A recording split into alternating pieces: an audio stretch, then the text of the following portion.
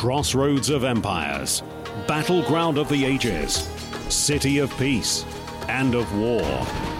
This is Jerusalem, where archaeology uncovers the empires of yesterday, where prophecy decodes the headlines of today. This is where history and prophecy come alive. This is Watch Jerusalem. Hello and welcome back to Watch Jerusalem. I'm coming to you today from Jerusalem, specifically on Mount Scopus. Looking back towards the south, you can see the Temple Mount in the background. And in between me and the old city is the Kidron Valley, which is otherwise known as the Valley of Jehoshaphat. For today's program, I want to discuss the increase in violence between Arabs and Jews over the past week and provide context for what has happened and also tell you what these clashes foretell. Now, most of the violent acts that you've probably seen on your TV screens or on the internet took place between me and where the old city is over there. Some of them happened in around the Damascus Gate, which is the northern entrance to the old city. Some in the neighborhood of Sheikh Jarrah, which is basically the border between East and West Jerusalem, just to your right. Now, as most people are aware, there's no barrier wall separating East Jerusalem from West Jerusalem. There's a seamless transition between East and West. East Jerusalem used to be occupied by Jordan, and Israel was only in Western Jerusalem.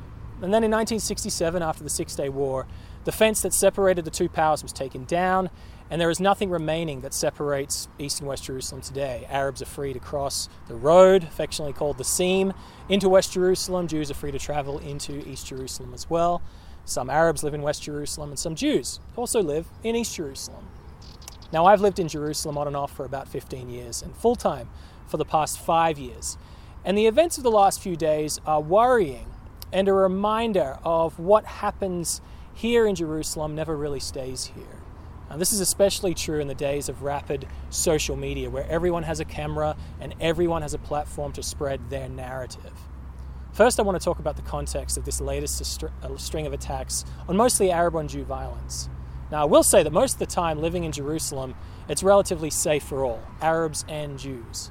In fact, over the time that I've lived here, I've actually noticed a substantial increase in Arabs and Jews mixing together, especially Arabs that walk freely with their families in West Jerusalem to the mall, into the parks and such.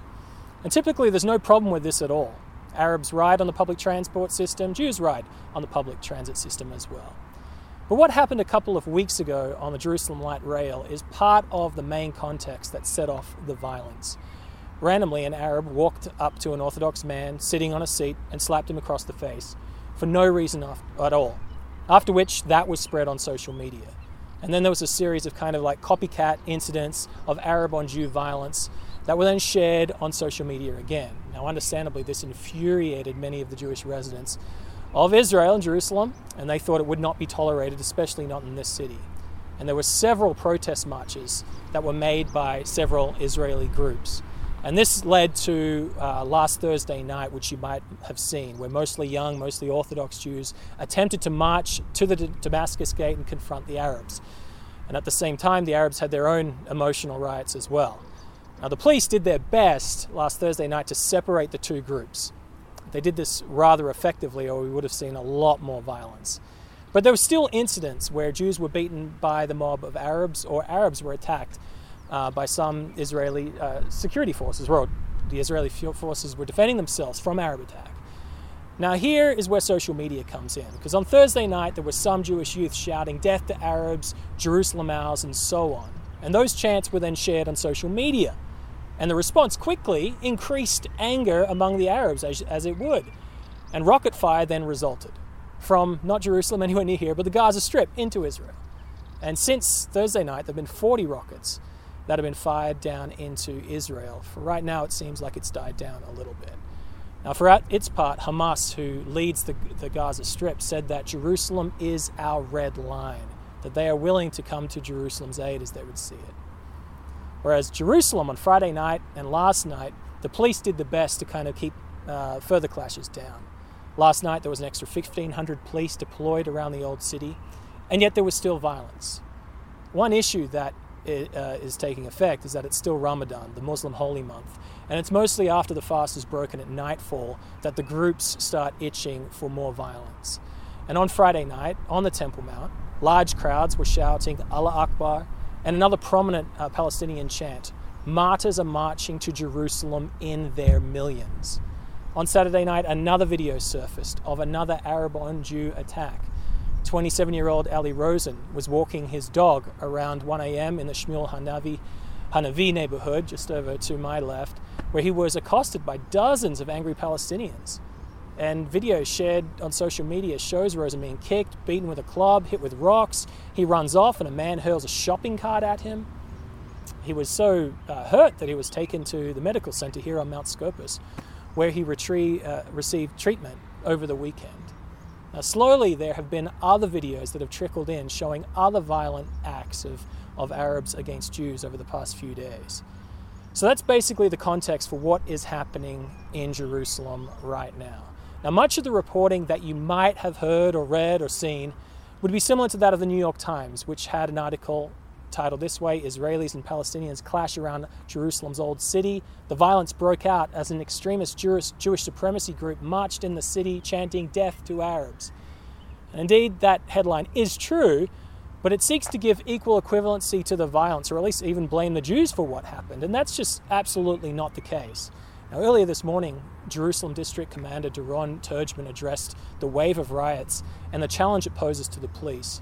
In an interview with Galei Tzahai, Turgeman noted that the challenge is intensifying in light of the fact that this is the period of Ramadan. He said, quote, "There is no doubt that this Ramadan is different from previous years," end quote. Well, then he continued to say, "We are working to enable the prayers, but unfortunately with no connection to Ramadan, hundreds of young people are working for one goal: to create riots and clash with police." Later he added this. Well, he ruled out the fact that there was symmetry between Arab violence and Jewish violence, saying that most of it did in fact come from the Arab side. Quote, "There is no symmetry. Most of the attacks were carried out by Muslims." So that is what is happening over the last few days. And again, that's not going to be reported by the mainstream or the international press.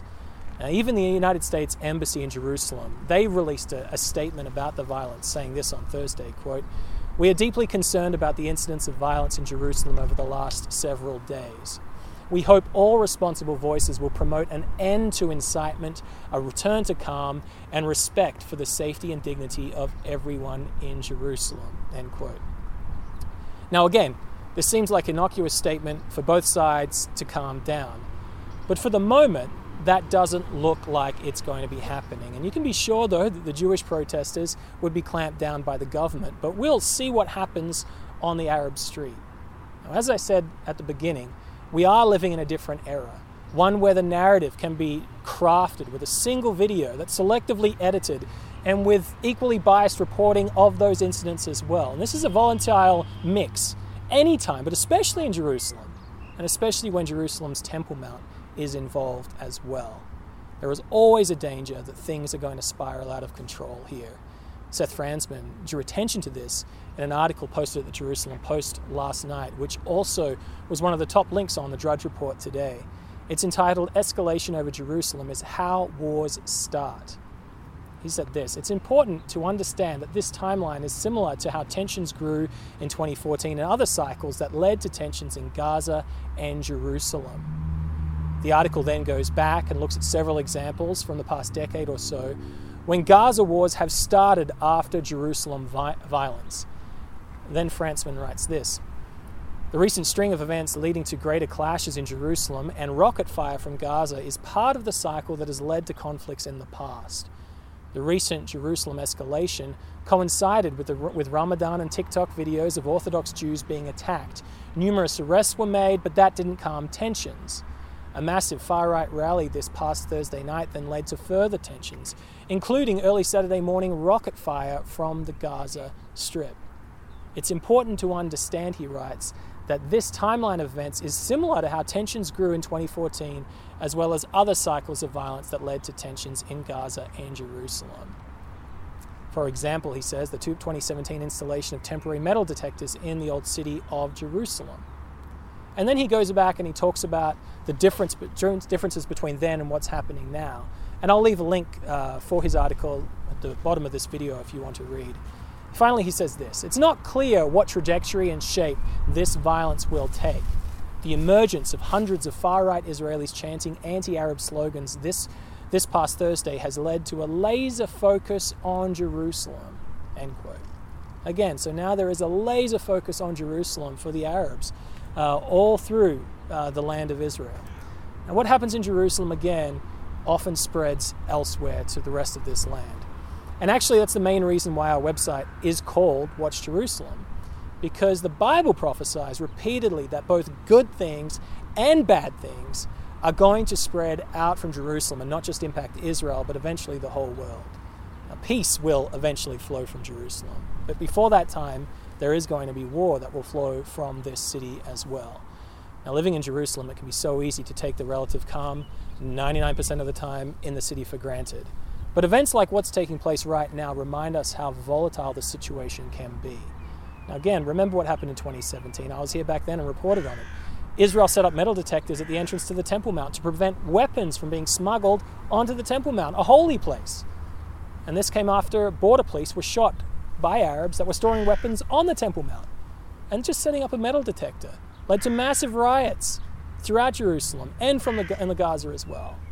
And back in 2000, Israeli Prime Minister Ariel Sharon visited the Temple Mount, and the Palestinians' reaction to that should have been just a little bit of a verbal debate. Instead, their reaction was the second intifada, just from a visit to the Temple Mount by the Prime Minister. Now, this narrative, Al-Aqsa is being taken over by the Jews, is used to motivate the Palestinians to inflict violence on Jews. In the end, back in the second intifada, there were 1,000 Israelis that were killed, not to mention the thousands of Palestinians who died, believing a narrative that was untrue back then as it would be untrue today. For the Palestinians, any type of security check revolving their passage to the Temple Mount, again, similar to what's been happening right now, is a Jewish attempt to take over Al-Aqsa. Now, of course, if the Jews wanted to take it over, they could. They would have the power to do so. But by the fact that they haven't taken it over in the past 50 years, that they've controlled both East and West Jerusalem, shows that they aren't interested in doing such. Now, it's always been the Palestinian goal to completely take away the control of the Temple Mount from Israel. Now, because of the constant lies about Israel's attempts to block access to Muslims, Palestinian society constantly lives one benign event away from instigating holy war to protect Al-Aqsa from the Jews. In 2000, the impetus was an Israeli leader visiting the place where the Jews believe the temple was. In 2017, it was the Israeli metal detectors that were set up. What will it be now? Now, we at Watch Jerusalem have no pleasure in the loss of violence over Jerusalem. This city is like many of our others in so many respects. There's Arabs and Jews trying to raise their families, make a living. I'm raising 3 children in this city as well. Yet Jerusalem is different. It's different because of its biblical past and its prophesied present and future. Events in Jerusalem are the focus of latter-day times. And watching for prophesied events in Jerusalem is one of the ways of knowing how close the coming of the Messiah is. Now, specifically, we watch Arab and Jew violence in Jerusalem because the Bible prophesies that East Jerusalem will eventually fall to the Arabs in the near future. You can read of this forecast in Watch Jerusalem Editor-in-Chief's Gerald Flurry's book, Jerusalem in Prophecy. I'll leave a link for that as well below this video. Now, in that book, Mr. Flurry also writes more specifically that the Temple Mount itself will fall fully into Arab hands. As he relates, this would only occur over a fight with Israel over that territory. Pointing to a prophecy in the book of Zechariah, he shows the growing turmoil over the Temple Mount will lead to that prophesied division of Jerusalem. In March 2006, he elaborated on how that would come. He says, it seems the Palestinians could get East Jerusalem minus the Temple Mount without a fight. Zechariah's prophecy implies there will be an impasse over the Temple Mount, which the Palestinians resolve by taking East Jerusalem by force. End quote. Now, many may dismiss the notion that Israel will ever lose full sovereignty over the Temple Mount in an armed uprising to the Palestinians because they're so strong. However, such a dismissal really does deny the powerful effect that defending Al-Aqsa can have on mobilizing the Palestinian masses. It's certainly worth our time right now to continue to watch Jerusalem to see what will happen with this present uprising in violence. Now, for us at Watch Jerusalem, we expect that a perpetuation of the narrative among the Palestinians that Israel is somehow infringing on their religious right is going to lead actually to a closer relationship between them and Iran. We're watching for Iran to increase its influence with the Palestinians. The Bible shows that the Iranians are going to end up being the leading Muslim voice in support of the Palestinians. In 1995, Mr. Fleury wrote this, quote, the most precious jewel of Iran's plan is to conquer Jerusalem. And he stated that conquering Jerusalem also includes Iranian-backed Palestinian push to control the Temple Mount itself.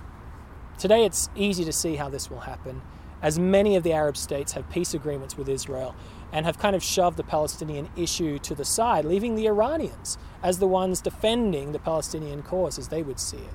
So watch as Iran inserts itself more into the narrative of defending Al-Aqsa. We'll also be watching what the Biden administration's response is going to be to the violence. Already they've issued this rare statement from the Jerusalem embassy. I would be interested to find out who ordered that statement, seeing as the Biden administration is yet to appoint an ambassador here in the city. And already the Biden administration is resorting to refunding the Palestinian Authority, even as they continue to indoctrinate their people, to hate the Jewish state. So you can expect then that if the violence does continue, that the Biden administration will at best give equal treatment to aggressor and defender, or worse, will actually blame Israel for the violence. Now, Israel will be doing its best to de-escalate the situation. It's bad PR, what's happening for Israel. And the Biden administration did already say, though, that they were going to start pressuring its allies based on human rights abuses. And it's easy to see how the left-wing narrative against Israel is going to provide justification for doing so. As we've been covering lately, whether it's their rush to enter the nuclear deal with Iran or the reinstatement of American taxpayer money to the Palestinian Authority, the fruits show that the Biden administration is no friend of Israel. The Bible also prophesies that there will be a serious break in the brotherhood between the United States and Israel in the time we're living in, and violence in Jerusalem could be a part of what leads to that breaking. For now, though, continue to watch Jerusalem. Living in this city again, there's no desire to see violence come here. However, the Bible warns us to keep on watching Jerusalem as events in this city provide the early warning of world trouble. But not just of world trouble. Also, prophecies show that Jerusalem trouble announces a time of peace that's going to become soon thereafter. Now, all of these prophecies that provide the critical hope-filled context to this current violence we're witnessing today are described in Gerald Fleury's book, Jerusalem in Prophecy. I suggest that you order a free copy of this booklet right away. That's it for today's program. If you would like to send some feedback for us at Watch Jerusalem, you can contact us by writing your emails to letters@watchjerusalem.co.il. And don't forget to check out our website during the week for the latest in biblical archaeology and also very important prophetic news from the Middle East. I'll talk to you next week.